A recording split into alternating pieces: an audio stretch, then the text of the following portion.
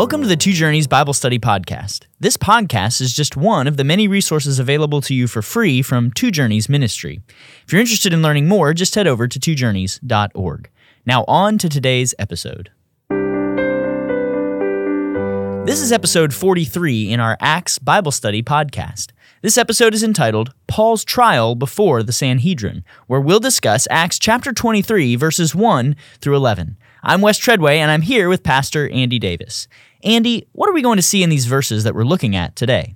Well, we're in a section in the book of Acts where we're going to be focusing on Paul's trials one after the other. And Luke, among other things, seeks to present Paul as innocent of any charges that would require his death or his incarceration. But the larger issue that the Holy Spirit has as he inspires Luke to write this is how does Paul's testimony to Christ present the greatness of the gospel and then salvation for those who believe in Jesus? And so fundamentally, we're looking at Paul as a messenger of the gospel and the way the Lord sustains and protects him and enables him to testify to Christ. Well, let me go ahead and read verses 1 through 11 in Acts 23 as we begin. And looking intently at the council, Paul said, "Brothers, I have lived my life before God in all good conscience up to this day." And the high priest Ananias commanded those who stood by him to strike him on the mouth. Then Paul said to him, "God is going to strike you, you whitewashed wall. Are you sitting to judge me according to the law, and yet contrary to the law you order me to be struck?" Those who stood by said, "Would you revile God's high priest?" And Paul said, "I did not know, brothers, that he was the high priest, for it is written, 'You shall not speak evil of a ruler of your people.'" Now when Paul perceived that one part were Sadducees and the other Pharisees, he cried out in the council, "Brothers, I am a Pharisee, a son of Pharisees. It is with respect to the hope and the resurrection of the dead that I am on trial." And when he had said this, a dissension arose between the Pharisees and the Sadducees, and the assembly was divided. For the Sadducees say that there is no resurrection, nor angel, nor spirit, but the Pharisees acknowledge them all. Then a great clamor arose, and some of the scribes of the Pharisees' party stood up and contended sharply, "We find nothing wrong in this man. What if a spirit or an angel spoke to him?" And when the dissension became violent, the tribune, afraid that Paul would be torn to pieces by them, commanded the soldiers to go down and take him away from among them by force and bring him into the barracks. The following night, the Lord stood by him and said, "Take courage, for as you have testified to the facts about me in Jerusalem, so you must testify also in Rome." Andy, why do you think Luke tells us that Paul looked straight at the Sanhedrin while proclaiming his innocence? Well, Paul's an amazingly bold witness to the gospel of Jesus Christ. And in incredibly challenging, threatening situations, Paul's concern always is to testify to the gospel and to testify to the greatness of Christ. He has no fear. He really is ready to die for Christ. Furthermore, we need to understand the history between Paul and the Sanhedrin. It was from the Sanhedrin that Saul of Tarsus got letters from the high priests and the Sanhedrin, as I said, to go to synagogues in Damascus, see if there were any there that belonged to Christianity, to the way. So he was originally their lackey. I don't know if it's all the same people because it's many years later, but it is the same authoritative body. And so they really have a case against Paul. They hate him. They oppose him. Now, they don't have any legal case. That's part of what Luke is going to show in the book of Acts here, is that there's no reason to be holding Paul. They don't have any good cause against him. But the fact is, there's some heritage and history between them. And so Paul's looking right at them boldly and has no fear.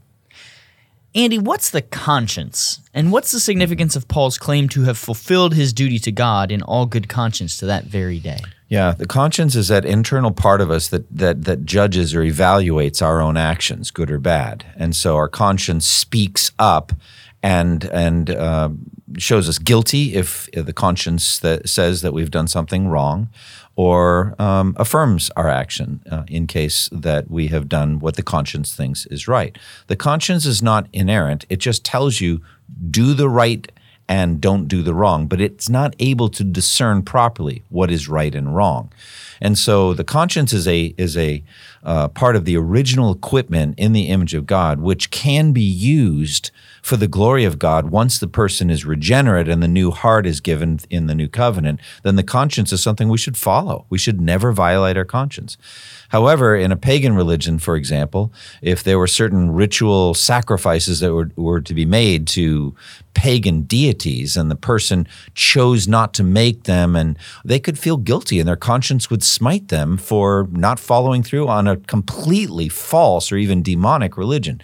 So conscience is part of that original equipment, and it can be used for good, but it can also be used for evil. So Paul says, my conscience testifies that what I have done is the right thing. And they're shocked at this. They were looking for some kind of confession of wrongdoing here. Now, this isn't the only time Paul has talked about his conscience. Why does Paul so frequently appeal to his own clear conscience, even going so far as to say in Acts 24:16 that he takes pains to have a clear conscience toward God and man? Yeah, that's going to be a good verse for us to discuss when the time comes. I'm looking forward to that. But the fact is, I think I use this frequently in mentoring when I meet with men, talk about like their activities on the internet or anything at all. Just don't violate your conscience. Keep your conscience clear.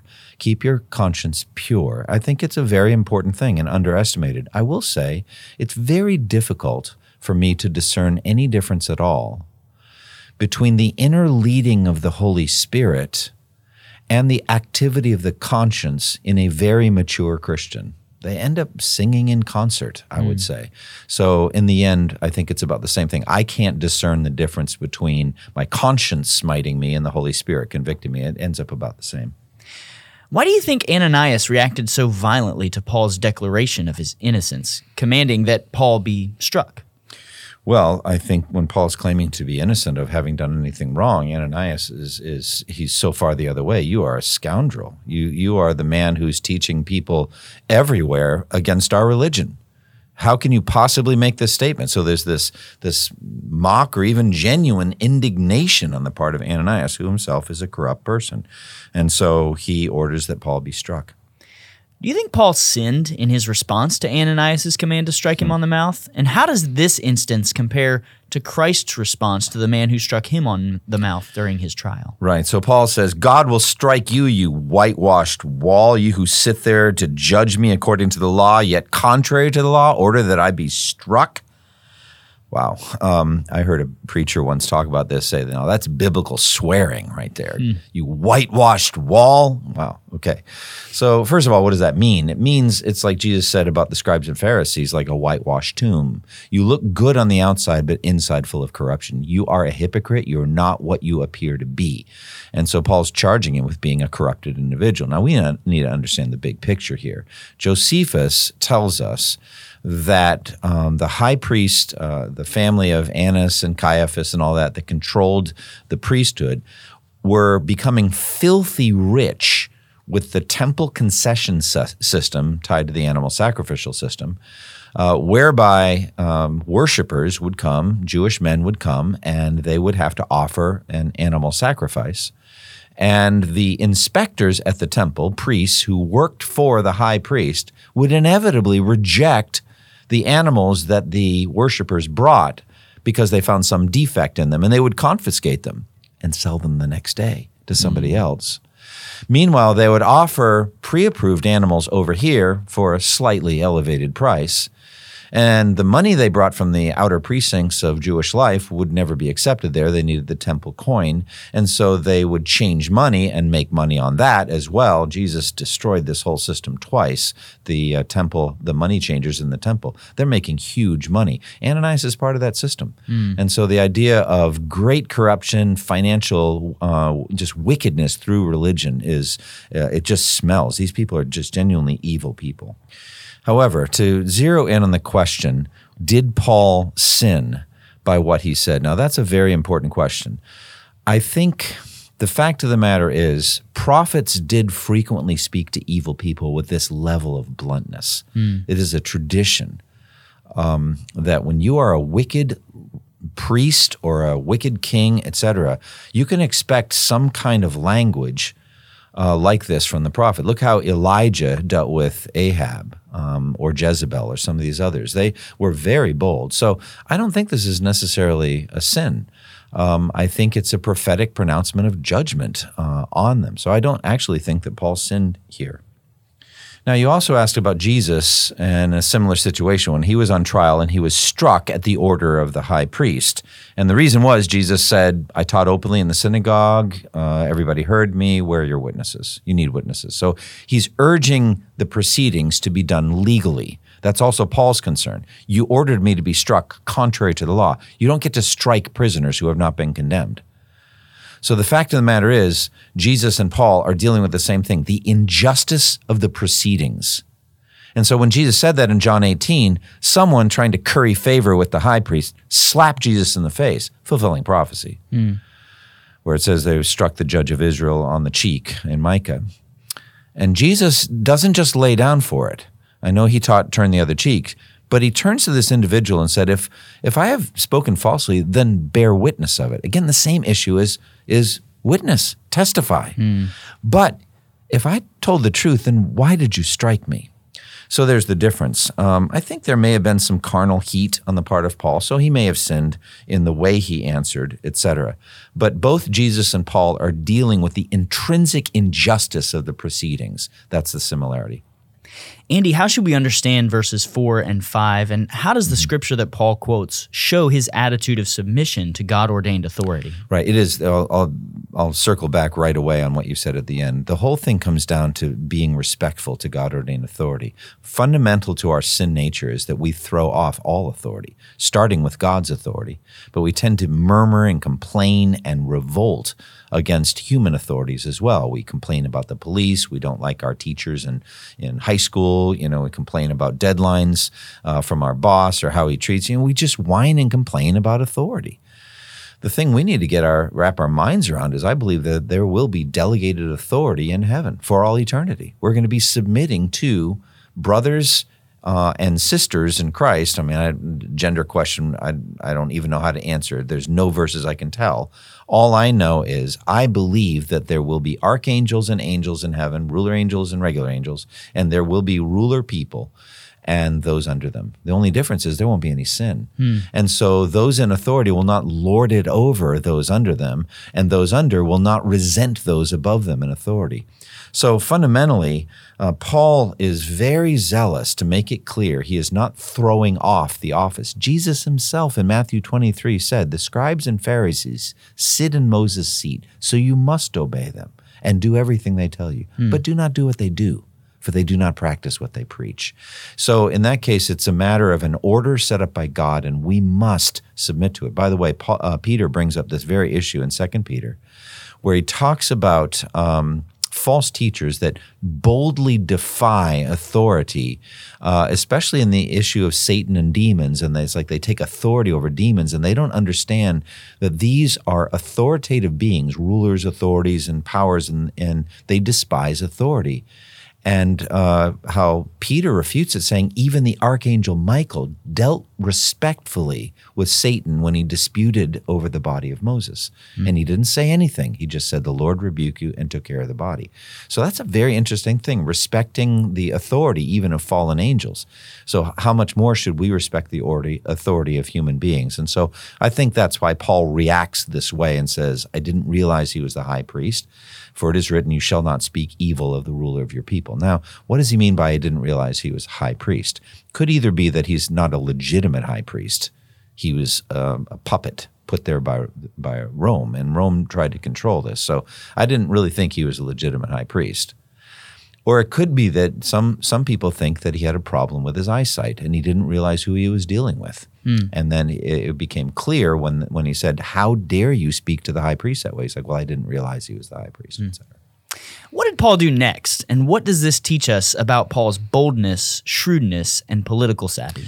Okay, so what Paul does next is he kind of rolls a little hand grenade in the middle of the whole proceedings, because he knows very well who they are. They know him, but he knows them. And he knows that they're divided into two basic parties. There were more parties than the two major parties, but you've got the Pharisees and the Sadducees. And we have very clearly described for us by the historian Luke, who gives us some good background information in a very efficient way. saying, let's talk about the Pharisees and the Sadducees. Now, the Pharisees, he said, believed in the resurrection and in angels and spirit beings. The Sadducees didn't believe in any of them. So when you think about it, it's really, they were almost like the theological liberals, the Sadducees were. They didn't believe in the resurrection from the dead. So that they really thought that this life is all there is. And it's really a hard way to live. Anyway, he knew that there was that basic power divide between the two. And so he calls out in the midst of this divided assembly saying, I'm a Pharisee and I'm a son of the Pharisees, and I'm on trial right now for my belief in the resurrection from the dead. And he knew exactly what effect that was going to have. And then he just stepped back and watched it go. And they start fighting, and it becomes a divided assembly that cannot render a verdict on him. Very clever, I think. Now, is that really why Paul was on trial, or is he simply recognizing the situation he's in and highlighting a particular aspect of the conflict here? It's hard to tell exactly what Paul was thinking, what his motives were. I know in general he would be delighted to preach the true gospel, the whole gospel, God, man, Christ response, the whole thing, to all of them. But the fundamental issue of Christ's resurrection from the dead and how it validates everything he said, it's essential. If the Sadducees do not think there even can be a resurrection, as Paul writes in 1 Corinthians 15, then not even Christ has been raised from the dead. So in the end, this is not some ancillary point. This is foundational to everything he's preaching. And Christ's resurrection proves the validity of Christ's claim to be the Son of God and the Messiah and the Savior of the world. What does the violent uproar in the Sanhedrin teach us about the Jews of Paul's time? And did the Pharisees who stood up and supported Paul also thereby claim to believe in Christ? On the last question, I don't think so. I think it's a big leap to believe in the incarnation, and I don't know necessarily that they even believed Jesus himself had been raised from the dead. They just believed in resurrection from the dead. But they knew who their enemies were. Whatever they do with this fellow Paul, they still have to fight these same people, the Sadducees, week after week. And so, they are ready to go at each other. There's no doubt. Paul just lit the match. So I don't know what Paul's motives were, but foundationally he would like everyone who hears him to find forgiveness through faith in Jesus Christ. But this is by no means a full gospel presentation here. He doesn't even mention the name of Jesus foundationally. He basically talks about resurrection in general, and the two parties are going at each other. And lest we think this is just some minor verbal spat, it apparently becomes so violent that the Roman commander, removes Paul from their midst and takes him into the barracks, presumably for his own safety because of the way that this uproar is getting heated as they go at this debate. Yeah, they're ready to kill him. And so again, if we look at, and we can start connecting the dots, if you look at the verses that led into this chapter, it says the commander wanted to find out exactly why Paul was being accused by the Jews. Okay, this is a regular theme by Luke. And then the Pharisees here say, we find nothing wrong with this man. Oh, that's interesting. And then, rest of this chapter, Claudius Lysias is going to be writing to Governor Felix about this man, Paul. He was seized by the Jews, and they're about to kill him, but I came with my troops and rescued him, for I learned he was a Roman citizen. I wanted to know why they were accusing him, so I brought him before the Sanhedrin. I found out that their accusation had to do with questions about their own law, but there was no charge against him that deserved death or imprisonment. Do you not see a purpose by Luke here saying this is an innocent man? The problem is the hatred within the Jewish nation unjustly leveled at this man. So I think that a case for Paul's innocence before the court of Rome is being laid here. Andy, in verse 11, we read that the Lord appears to Paul and stands by him. What's the significance of that statement, that the Lord stood by Paul? Oh, this is a very beautiful picture, and he's going to say the same thing at the very end of his writing career in 2 Timothy 4. He's going to say, at my first offense, no one came to my support, but everyone deserted me. May it not be held against them. But the Lord stood at my side and gave me strength. He's going to do it again during the big shipwreck where an angel of the Lord comes and strengthens him. Back in Acts 18, he said the Lord strengthened Paul. He was about to give up. He was getting discouraged. He said, keep on speaking. Do not be silent, because I have many people in this city. and no one's going to attack you and harm you. So here's the thing. The Lord gave Paul what he needed and strengthened him in the inner man, the Lord Jesus being faithful to him. This reminds me of the Great Commission, and surely I will be with you always, even to the end of the age. And so in some mystical and powerful way, the Lord stands beside Paul here and takes a stand near him and tells him, take courage, And then this prophecy, as you have testified about me in Jerusalem, so you must also testify in Rome. Again, I feel like there's a testify about me in Rome aspect to the last third of the book of Acts. It's Luke getting Paul ready to stand on trial before Caesar. So the Lord has told him he's going to testify about Jesus in Rome. And so this sets Paul up to do that. Andy, any final thoughts for us on this passage? No, it's an incredible passage. The idea of Paul, his mortality, I guess, perhaps his failings, his quick repentance from that, if indeed it was a failing, his shrewdness, cleverness, but more than anything, his boldness, his willingness to die for Jesus, his courage to testify about Christ is all on display. And it's inspirational for all of us. We want to be witnesses like this as well. Well, this has been episode 43 in our Acts Bible Study podcast. We want to invite you to join us next time for episode 44, entitled A Plot Thwarted by God's Providence, where we'll discuss Acts chapter 23, verses 12 through 35. Thank you for listening to the Two Journeys podcast, and may the grace of our Lord Jesus Christ be with you all. Thank you for listening to this resource from twojourneys.org. Feel free to use and share this content to spread the knowledge of God and build His kingdom. Only we ask that you do so for non-commercial purposes and in accordance with the copyright policy found at twojourneys.org. Two Journeys exists to help Christians make progress in the two journeys of the Christian life, the internal journey of sanctification and the external journey of gospel advancement. We do this by exporting biblical teaching for the good of Christ's church and for the glory of God.